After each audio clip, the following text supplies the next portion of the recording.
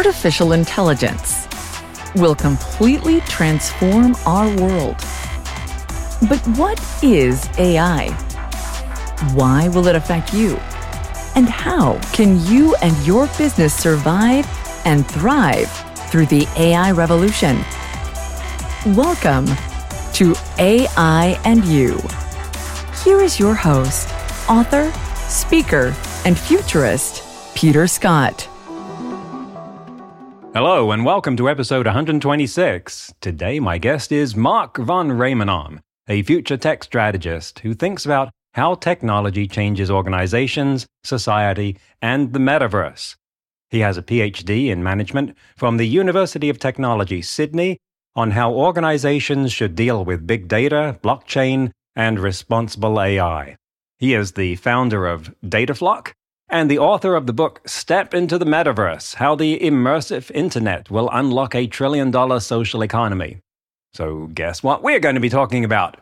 The metaverse. As you'll hear, I'm pretty new to that as well. Here we go.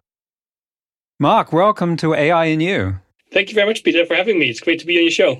Well, I am in for an education here because I am pretty old-fashioned when it comes to this kind of stuff. The metaverse, I have to admit, I have never had a headset, as in the stereoscopic immersive headset. The only metaverse I might claim to have done any dabbling in is Second Life some years ago, and I don't play video games. So I might be a hard sell here. And we're going to want to tackle this from how it intersects with artificial intelligence. But perhaps we should start earlier because we need to get a good definition of what the metaverse is. And maybe you can start out by telling us just how you got into this field. How did you get interested in things to do with the metaverse? Sure. Well, I'm happy to explain that. And just to counter your beginning story, you have experienced the metaverse, I would argue, because I think this conversation that we're having can be perceived as being part of the metaverse, because you're physically in America, I'm physically in Australia, and we're meeting in a digital realm, which is, to me, also part of the metaverse. But that's just aside. We can go deeper more into that in a second. But how do I get into this? So I've been a keynote speaker and author for over a decade and flying around all around the world to help organizations understand how emerging technologies are changing organizations. And when the pandemic hit, obviously, I couldn't fly anymore. Just like so many others, my business was impacted quite significantly by the coronavirus. So I had to reinvent myself. And that's sort of how I stepped into the metaverse myself. I digitalized myself. I thought, why don't I practice what I preach? So I turned myself into an avatar, turned myself into a hologram. I delivered the world's first TEDx talk in virtual reality. I created my own podcast series where my digital twin interviews people in the digital realm. And that was 2.5 years ago, so way before anything known about the metaverse. And I'm currently turning my rough avatar, which is quite a low quality from 2.5 years ago, into a meta-human digital twin that hopefully at some point looks like me, sounds like me, talks like me. And obviously there's a lot of AI involved in that part. But that's sort of how I got involved. The metaverse, to me, is very much a convergence of different technologies, such as big data, such as blockchain, such as AI. And I've been involved in these technologies for over a decade. So for me, the next iteration of the internet was just a next logical step to investigate and to understand. Then let's get into how we define the metaverse, because it's obviously bleeding out into some areas where, as you say, I'm already in it, but I don't think of it that way, and maybe other people don't. So perhaps some examples. I'm reminded of something I saw New Year's Eve a year or two ago, and it was in Seattle, and they were showing the Space Needle on TV, and there were fireworks, and then the fireworks started doing stuff that fireworks don't usually do. And I got pretty sure that it was an effect. And I thought, well, maybe this is a sort of metaverse thing. I was actually wondering how the people at the Space Needle were seeing things like that, or if it was simply done so that people who had to stay home anyway because of the pandemic could see something a bit more interesting than just what you could do with real fireworks. But is that the sort of thing that, just as one example, that we might experience in the metaverse? Yeah, definitely. I think it would be even more exciting if the fireworks would explode into your house through an augmented reality filter. That would really be part of the metaverse.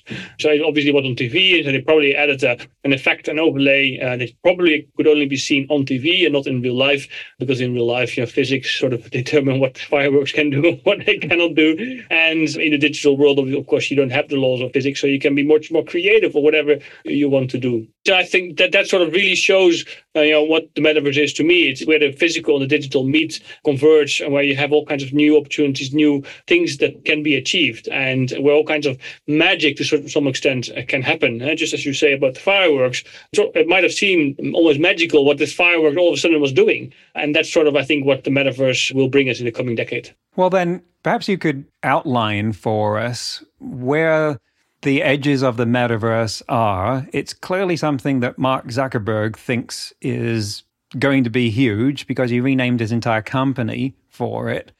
So if that's going to be as big or bigger than Facebook, then what is it going to look like to us? Yes, so the metaverse is really the next iteration of the internet. And the metaverse does not equal gaming. The metaverse does not equal Web3. The metaverse does not equal virtual reality. I think these are three misconceptions that we have to get out of the way first.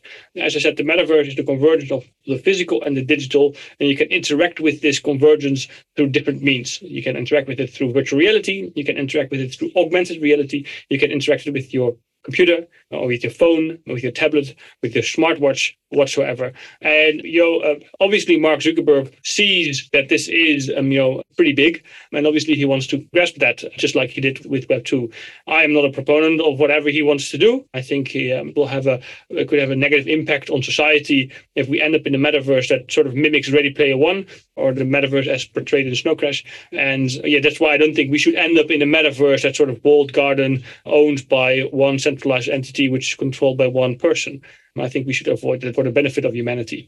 But so when we talk about the metaverse, it's super early days. I jokingly said at the start, that what we are currently doing is sort of part of the metaverse, because it is a convergence of physical and digital, but it's not the metaverse as we can expect towards the end of this decade, where we'll have this immersive internet that surrounds us, that's as pervasive as the air we breathe, that you can interact with in very, very intuitive ways, that's hyper-realistic, that allows you to see that fireworks that you mentioned are actually in the real world, but through your glasses. But then if you take off your glasses, you see the normal fireworks, obviously. And I think that's sort of where I see the metaverse. It's super early days, but we are moving towards a world where the physical moves into the digital and the digital moves into the physical. And that convergence is super exciting, offers tremendous opportunities for humanity, will deliver trillions of dollars to the global world economy. And it's just a very exciting space to be in. So how could we, with more technology today, make what we're doing right now more metaversy? Well, you can imagine that it feels like we would be in the same room, like literally. And I could be in a small room. It may not look like through my beautiful background, but I could be in a larger room and I could have an augmented reality glasses wearing, or maybe even virtual reality. But if I were to wear augmented reality, I would see you sitting across from me through my augmented reality glasses. And I would be in a room which would sort of record my movements, it would record my facial expressions, and you would wear the same glasses and you would see me sitting across the table in your room, just as if we were to be present in a physical room. And it would look hyper-realistic. But of course, if you would turn off your glasses, I wouldn't be there. But the moment you put on your glasses, you would see me there, and it would feel as if I am there. That's the metaverse where we are going to. It takes at least another 7 to 10, maybe 12 years, because in order to achieve that, that's from a technical perspective really, really hard. But that's where we're moving to. And that's why I'm so excited about this. What's the gap between where we are now and that then? Because I understood that we have headsets right now that are doing things similar to what you described. So is it a matter of fidelity and performance and latency, or something more qualitative? Well, it's a combination of both. So what we have at the moment is a virtual reality headset where we are together in a virtual room. We're not together in a physical room. We're in a virtual room with avatars that look cartoony, that don't have legs, that don't have arms, but just have hands and are so-called very low polygon, not very detailed. And that's sort of where we are at the moment. And that already in itself offers a lot of benefits, but it doesn't offer the benefit of hyper-realistic, immersive experience where it feels like as if we are in the same room. In order to achieve that, we need to, for example, one thing that we would need to solve is to have a mocap system, a motion capture system that is so accurate that it can capture the mocap in real time and stream the mocap in real time without any latency, without any delay, without any buffering, etc. And if you can think of that, the most advanced mocap systems that are sort of capable of that cost over $50,000 already. So that sort of shows you that there's a huge gap to bridge if we want to achieve the vision that I just portrayed. Just to get technical for a moment, that mocap and the facial expression capture has got to be done by something you're not wearing. Right? It's got to be far enough away from you to be able to see those things. It would have to be on a stalk in front of your head otherwise. Is that not the case? It doesn't have to be. So you see now hardware devices being developed that, from a virtual reality perspective, enable you to capture your facial expressions as well as your eye movements.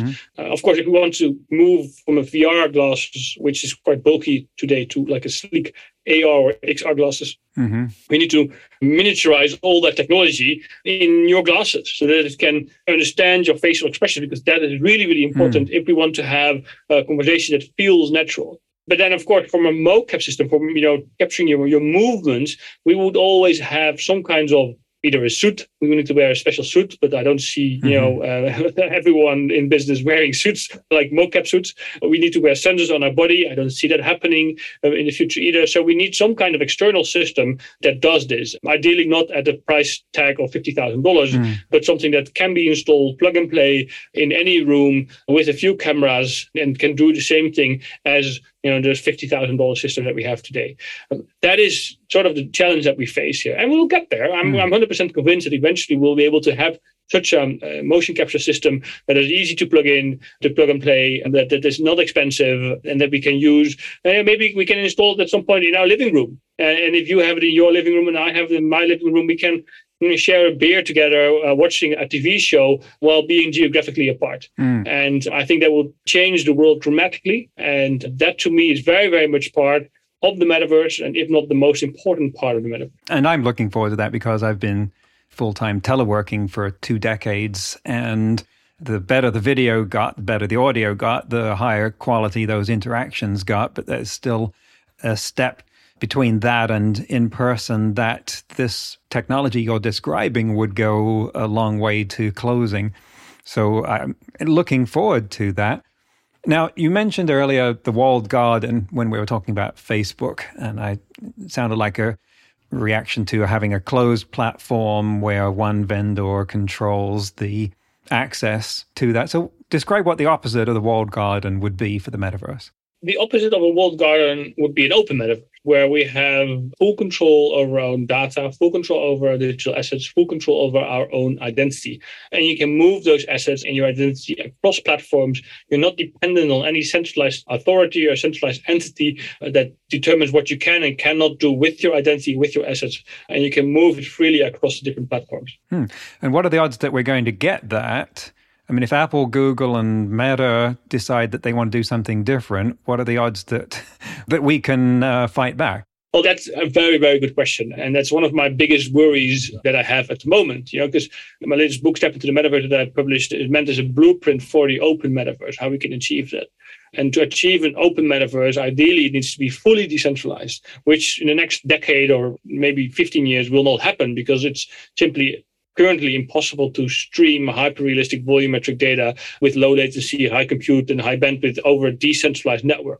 It's difficult in a centralized way, let alone on a decentralized network. So in my book, I describe we need to kind of a hybrid web where we use the sort of a combination of the best of both worlds. We use centralized cloud infrastructure to stream all that hyper-realistic data, and we need decentralized infrastructure such as the blockchain to ensure that we own and control our own data and identity, and that we have interoperability across the different platforms. Now, I'm very realistic that Facebook does not like that a Google does not like that Alibaba or Tencent does not like that. And it's one of the reasons I've started a new research institute called the Digital Futures Institute to sort of ensure that we end up in a fair digital future, because I'm not convinced we will end up in a fair digital future, because the way it looks like now is we'll end up and we'll make the same mistakes as we did with Web 1.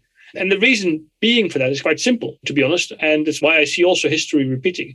And there's a lot of enthusiasm within the Web3 space, within the decentralized finance space, within the metaverse space, that we need to build the metaverse as a decentralized component, as a decentralized network, just as the original internet and the original World Wide Web was envisioned by its founders. But just like with Web 1, we had that already with Web 1 to a certain extent. But it was very difficult to launch a website. It was very difficult to launch an application. It was very difficult to send an email, to have social connections. So what happened, we had all these startups with great ideas, and we thought, we'll make it easy for you. And everyone thought, hey, that's nice. I get free email, I get free social connections, I get easy to launch any application on the internet. And as a consequence, we ended up with big tech that now controls our lives. Right, which is... Well, I think the same is happening with the metaverse, because the metaverse, to build augmented reality, to build virtual reality, to build all these technologies is very, very hard. It's very difficult to build a Decentraland or to build a Spatial or to build any of the other platforms that are being created. So I envision that there will be startups who say, okay, let's make it easier for you. And then we'll end up in the same situation as before. Right. So if we want to create a decentralized metaverse, we need to work very, very hard. It requires education of all levels of society why we need a decentralized metaverse, because only then I think we have a chance to move that needle and to end up in a decentralized world where we have more control over our own data than we have today. So I wonder where that might come from, because the reason Web 1 was so successful was that it used open standards. So it was based on the internet, which was an open standard developed by people that morphed into the IETF.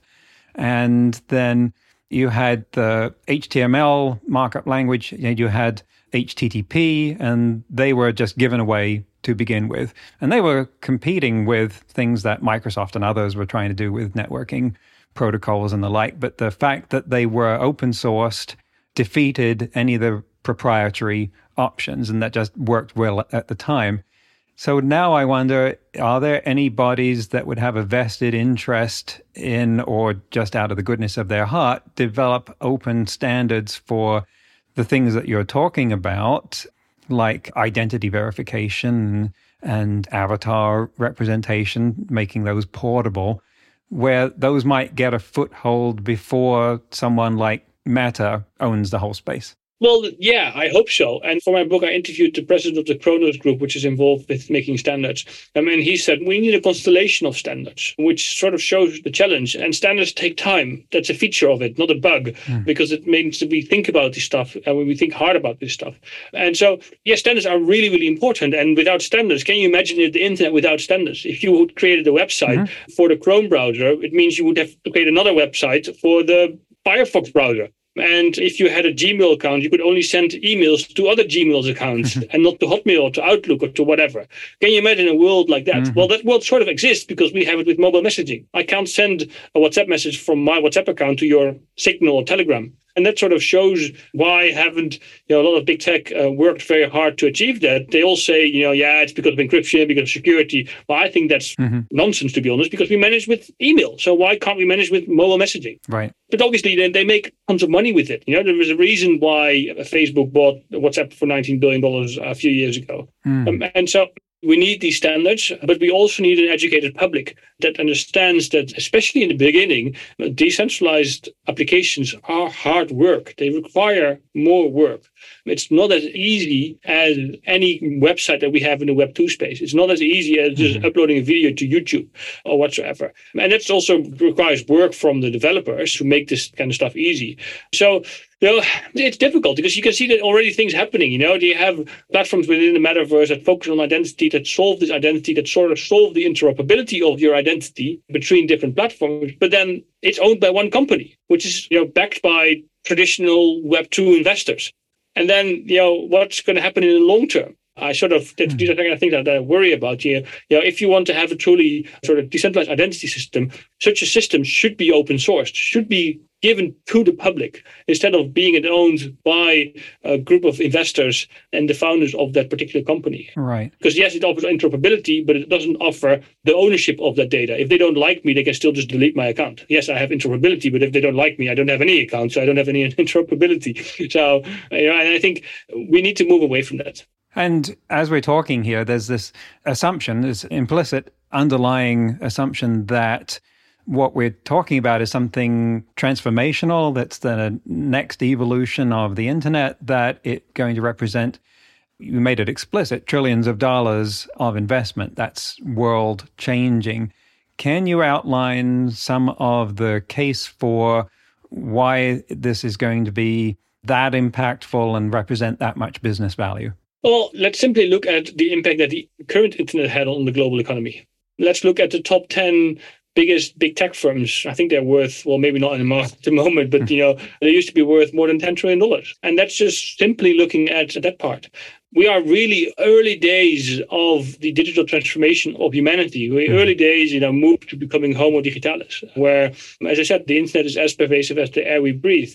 And so just simply looking at that, also the amount of data that's being collected in the immersive internet will be 10 to 100 times more than the data we create today. And you can already see the enormous impact data has on our global economy from an economic perspective. So do that 10 or 100 times, then you sort of have an idea of what we can expect. Now you have all these reports who say that the metaverse will have 5 or 10 or $13 trillion impact on the global economy by 2030. I think these are underestimates. I think if we move to a system, if we have a world where you and I can be in the same room while being geographically apart, and it feels just as if we are in the same room, that will change everything. And that's just a very, very small part of this. So I think the impact will be significant and across all industries, across the entire world. So yeah, from an economic perspective, it will deliver trillions and trillions of dollars of value. That's the end of the first half of the interview, which we've split up because it was just a bit too long to want to squeeze into one half. In today's news, ripped from the headlines about AI, Britain's GCHQ, which is their equivalent of America's NSA, published a paper about AI. Now, I know there's some cognitive dissonance in saying a spy agency published anything, but in this case they did. And it was about how AI might change their work. Quote, machine-assisted fact-checking could spot faked images, check disinformation against trusted sources, and identify social media bots. AI might block cyber attacks by analyzing patterns of activity on networks and devices, and fight organized crime by spotting suspicious chains of financial transactions. They say that by 2030, American spy agencies are expected to have built a, quote, federated architecture of continually learning analytic engines, unquote, that perform threat analysis on everything from human intelligence to satellite imagery. I don't think any of you are likely to be surprised to learn that the world's spies are all in on AI, but I think we should be thinking about the implications of them being able to link together so much information, really everything about everyone, at a global level, because they will certainly be coming up with ways to share information with other spy agencies where it suits them, or just steal it, if they can, the ways they always have, only on a vastly larger scale. Next week, we'll conclude the interview with Mark von Remanom, when we'll talk about practical use cases of the metaverse and some of the opportunities and problems of having a virtual identity there. Mark had a great line from his book relating to how you might want to regulate the extent to which you might be allowed to blend different instances of the metaverse or allow crossover between them. Quote, we want to prevent you from using your rocket launcher from Grand Theft Auto during the meeting with your colleagues if you think that the meeting takes too long or your colleague is annoying you again.